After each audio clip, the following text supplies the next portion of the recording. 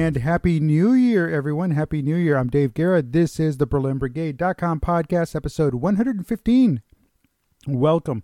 Welcome to the first episode of what I hope to be numerous episodes, more than we did last year and the year before and the year before that. But anyway, moving on. I digress. And you know, when we do that, we set that lofty goal. We set ourselves up. But either way, welcome. Let's give it a shot. Let's keep moving. Happy New Year again. And this is the BerlinBrigade.com podcast. And this year, we're not going to take a different twist. We're still going to be on the lookout, 100% lookout for people to interview, to share their thoughts and memories of their time in Berlin.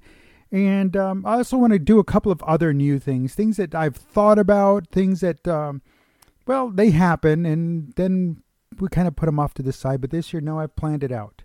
So we've got some interesting things coming up here. The first couple of episodes for this year are going to focus more on for new people, those new individuals, first-time listeners or recent listeners, individuals that were not members of the Berlin Brigade, but are looking for that Cold War Berlin experience. And I'm just going to start sharing some information about the Cold War in general, life in the American sector, and crossing into the Soviet sector. So those shows are coming here in the next several episodes. And then we're going to take a right turn. We're going to do a right-hand turn.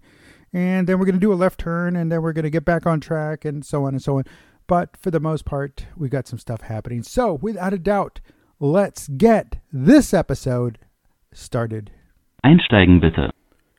So, as you probably already know by the title of the episode, it's the Cold War, a brief reflection, and it's a Berlin Brigade soldier's point of view.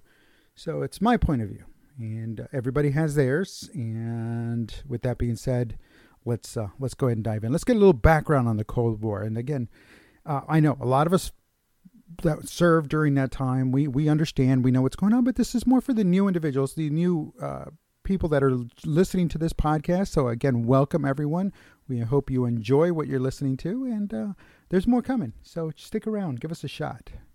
So let's talk about the Cold War, and I'm going to dive in. I'm going to take a source where everybody goes trust it, but for the most part, what I'm looking up, I have yet to see where it's not happening. So here we go. Wikipedia. That's right. The Cold War was a period of geopolitical tension between the Soviet Union and the United States and their respective allies, the Eastern Bloc and the Western Bloc after World War II. Historians do not fully agree on the dates, but the period is generally considered the span of 1947, the Truman Doctrine, to the 1991 dissolution of the Soviet Union. The term cold is used because there was no large-scale fighting directly between the two superpowers, but they each supported major regional conflicts known as proxy wars. The conflict was based on around the ideological and geopolitical struggle for global influence by the two powers. Following their temporary alliance and victory against Nazi Germany in 1945, the doctrine of mutually assured destruction discouraged a preemptive attack by either side. Aside from the nuclear arsenal developed and conventional military deployment, the struggle for dominance was expressed via indirect means such as psychological warfare, propaganda campaigns, espionage, far-reaching embargoes, rivalry at sports events, and technological competitions such as the space race. Now, the West was led by the United States as well as their other first world nations of the Western Bloc that were generally liberal Democrat, but tied to a network of authoritarian states, most of which were their former colonies. The East was led by the Soviet Union and its Communist Party, which had an influence across the Second World. The United States government supported right-wing governments and uprisings around the world, while the Soviet government funded communist parties and revolutions around the world. As nearly as all the colonial states achieved independence in the period of 1945 to 1960, they became third world battlefields in the Cold War. The first phase of the Cold War began immediately after the Second World War in 1945. The United States created the NATO military alliance in 1949 in apprehension of the Soviet attack on their global policy against Soviet influence and containment. All right, so the Soviet Union formed the Warsaw Pact in 1955, 6 years later, after NATO. In response to NATO, major crises during this phase included the 1948-1949 Berlin blockade, the 1927-1950 Chinese Civil War, the 1950-1953 Korean War, the 1956 Suez Crisis, the Berlin Crisis of 1961 to 1962 Cuban Missile Crisis, the USSR and U.S. competed for influence in Latin America, the Middle East, and the decolonized states of Africa and Asia. So there you go, just kind of a brief synopsis of the Cold War. I mean, sure, it goes further into detail, and it does talk about how it all truly really began. Some say, like I said, in 47, some say a little bit earlier, revolution kicked off when communism took over and got rid of the Tsar and that in Russia and the Soviet Union. And then it just kind of went from there. Let's see, what else was there? Well, let's see. We covered the blockade of Berlin and the subsequent Berlin airlift. And then we talked about the crisis in Berlin in 1961, the Berlin Ultimatum. And that was, well, no, that was not 1961. That was 1958 when Khrushchev made an unsuccessful attempt to turn all of Berlin into an independent, demilitarized, free city. He gave the United States, France, and Great Britain a 6-month ultimatum to withdraw the troops from the sectors they still occupied in West Berlin, or he would transfer control of Western access rights to the East German. Khrushchev earlier explained to Mao Zedong that Berlin is the, quote, testicles of the West. Every time I want to make the West scream, I squeeze on Berlin. NATO formally rejected the ultimatum in mid-December, and Khrushchev withdrew it in return for a Geneva conference on the German question.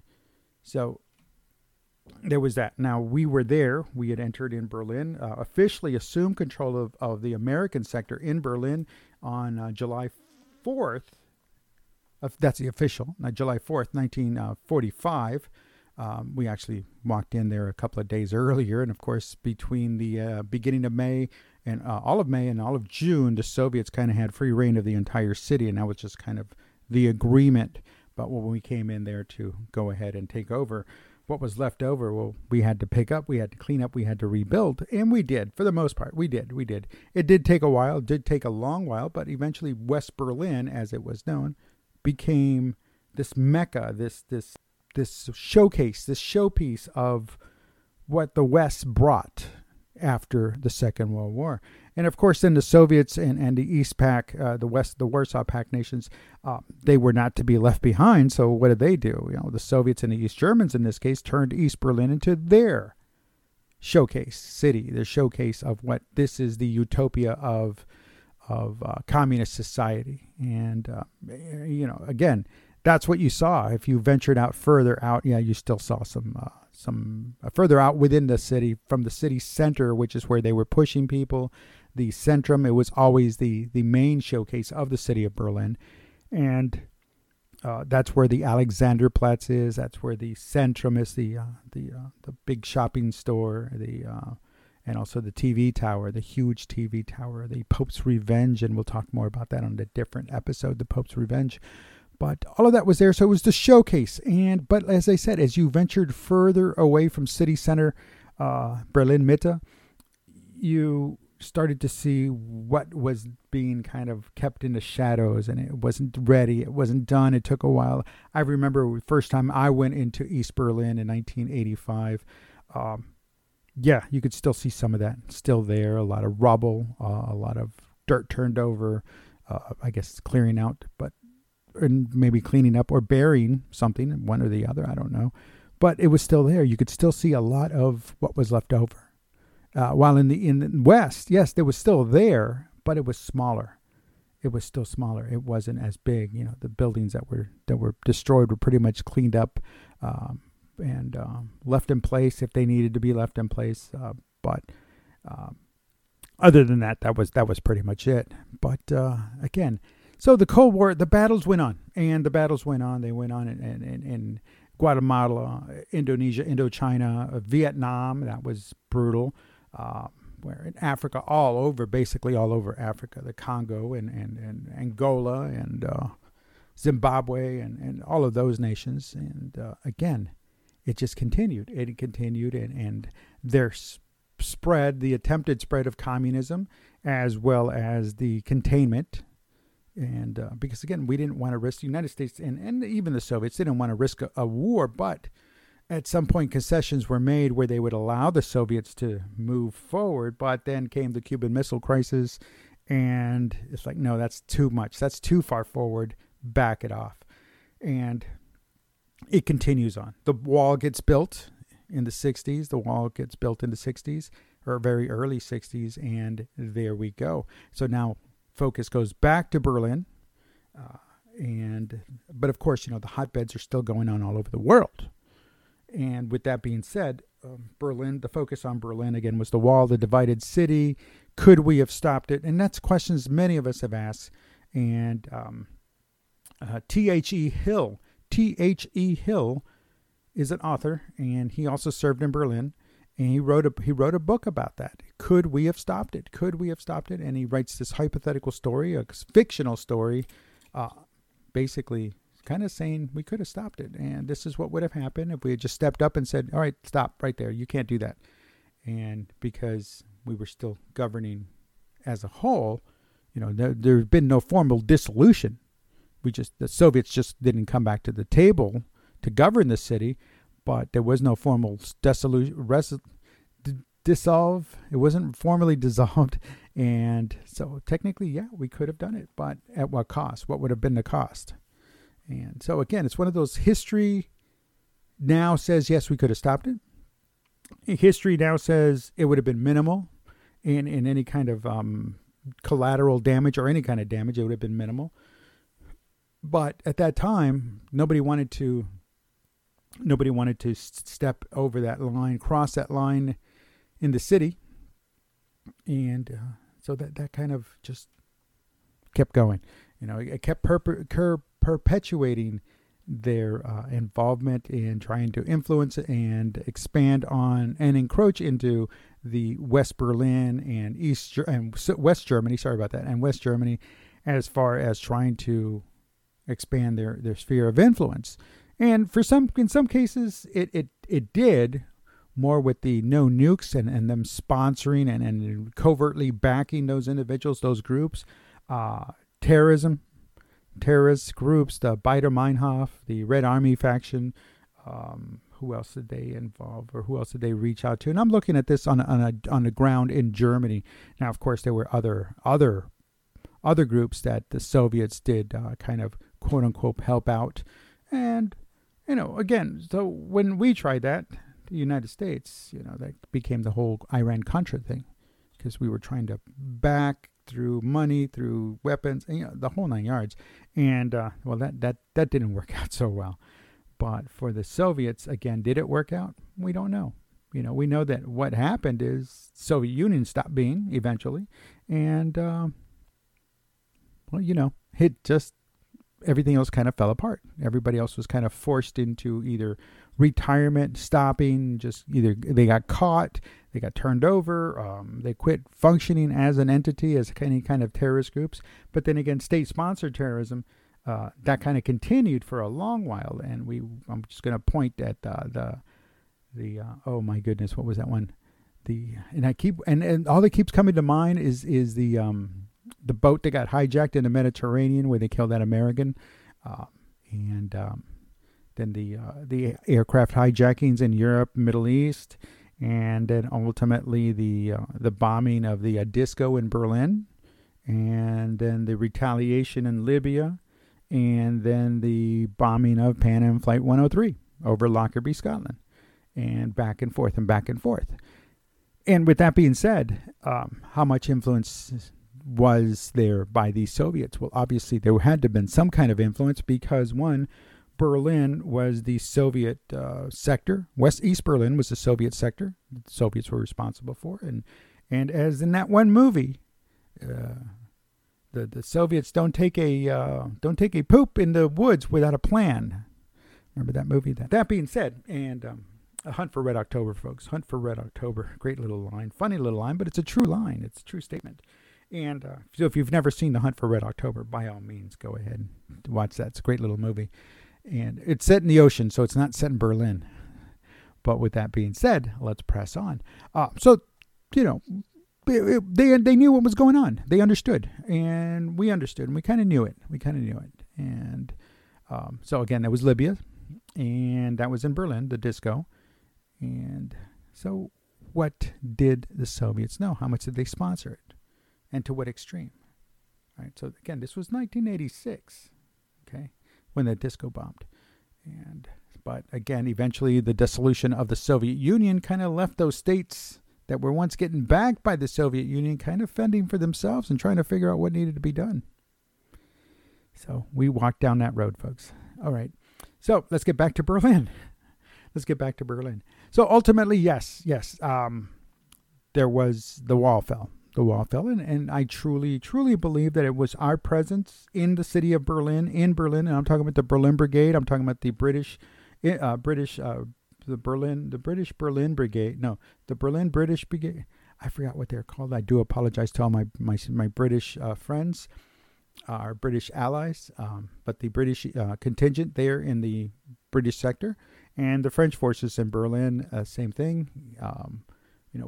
Us being there and our commitment to being there and ensuring that the rite of passage is maintained and that people could come and go as they needed to, as well as us venturing to the Soviet sector, us being the allies, the Western allies, the French, the British, and the Americans venturing off into the Soviet sector. And because that was allowed, because that was that freedom of access, and we were allowed that access as part of the conditions of the the World War II victory agreements, I guess, the Potsdam and Tehran conferences, and those agreements about access to the city, and our dedication through the entire blockade and while the wall was being erected. So again, our presence in Berlin, it might not seem like a lot, but it definitely, in the big picture, really contributed to so much, because again, we were the ones on the ground. We were the ones that were carrying out policy that those appointed above us, those that were voted in above us, said, this is the policy of Berlin. This is the policy of the Berlin Brigade, and this is what we're going to do, in keeping with policy and ensuring that one day there will be victory in the Cold War against the Soviets. And sure enough, we did win that. So, of course, there's going to be others that say, well, no, it was the individuals in East Germany. Yes, I agree. Had it not been for them stepping up and stepping in, all that we were doing was just holding the place. But our commitment is really what shined through to them, and that's a good thing. So that's my brief reflection on life in the Cold War, a Berlin Brigade soldier's perspective, a little history, a little narrative, a little of my opinion, but I hope it got you thinking. And I hope it gets you thinking, and hope it gets you wanting to know more. And so be on the lookout. We've got more episodes coming, and welcome to 2021. I hope you're having a great one so far. I know it's still early, but you know what? If it starts off good, it can only get better, right? Right. So anyway, listen, thank you for listening. Well, everyone, that about the BerlinBrigade.com podcast. I hope you enjoyed it. I hope you found it interesting. And I hope it kind of got you thinking and wanting more information and looking and diving in deeper to just a little bit more than what we are hearing is being taught about the Cold War, what is being shared about the Cold War, and about Berlin in general, or specifically, actually, not in general. The Cold War would be the general part. Berlin specifically, East, West, and the American experience, the United States experience in West Berlin up until unification. So, again, thank you for listening. I'm David Guerra, the webmaster, founder, BerlinBrigade.com. I welcome you to visit the website. I also invite you to follow us on Twitter at Berlin Brigade, on Instagram at Berlin Brigade, on Facebook, Facebook.com/Berlin Brigade. And any place else you see us, by all means, say hello. Tell us, let us know. Let me know that you heard the podcast and what you thought.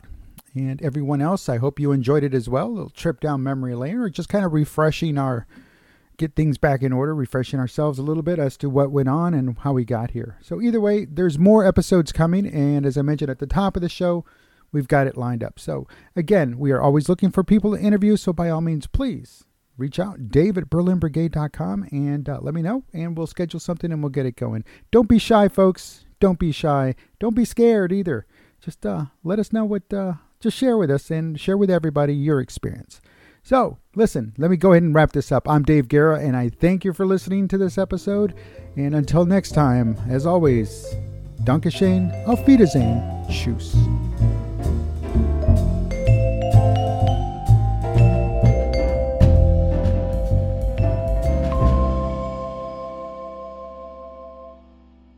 Endstation. Bitte alle aussteigen.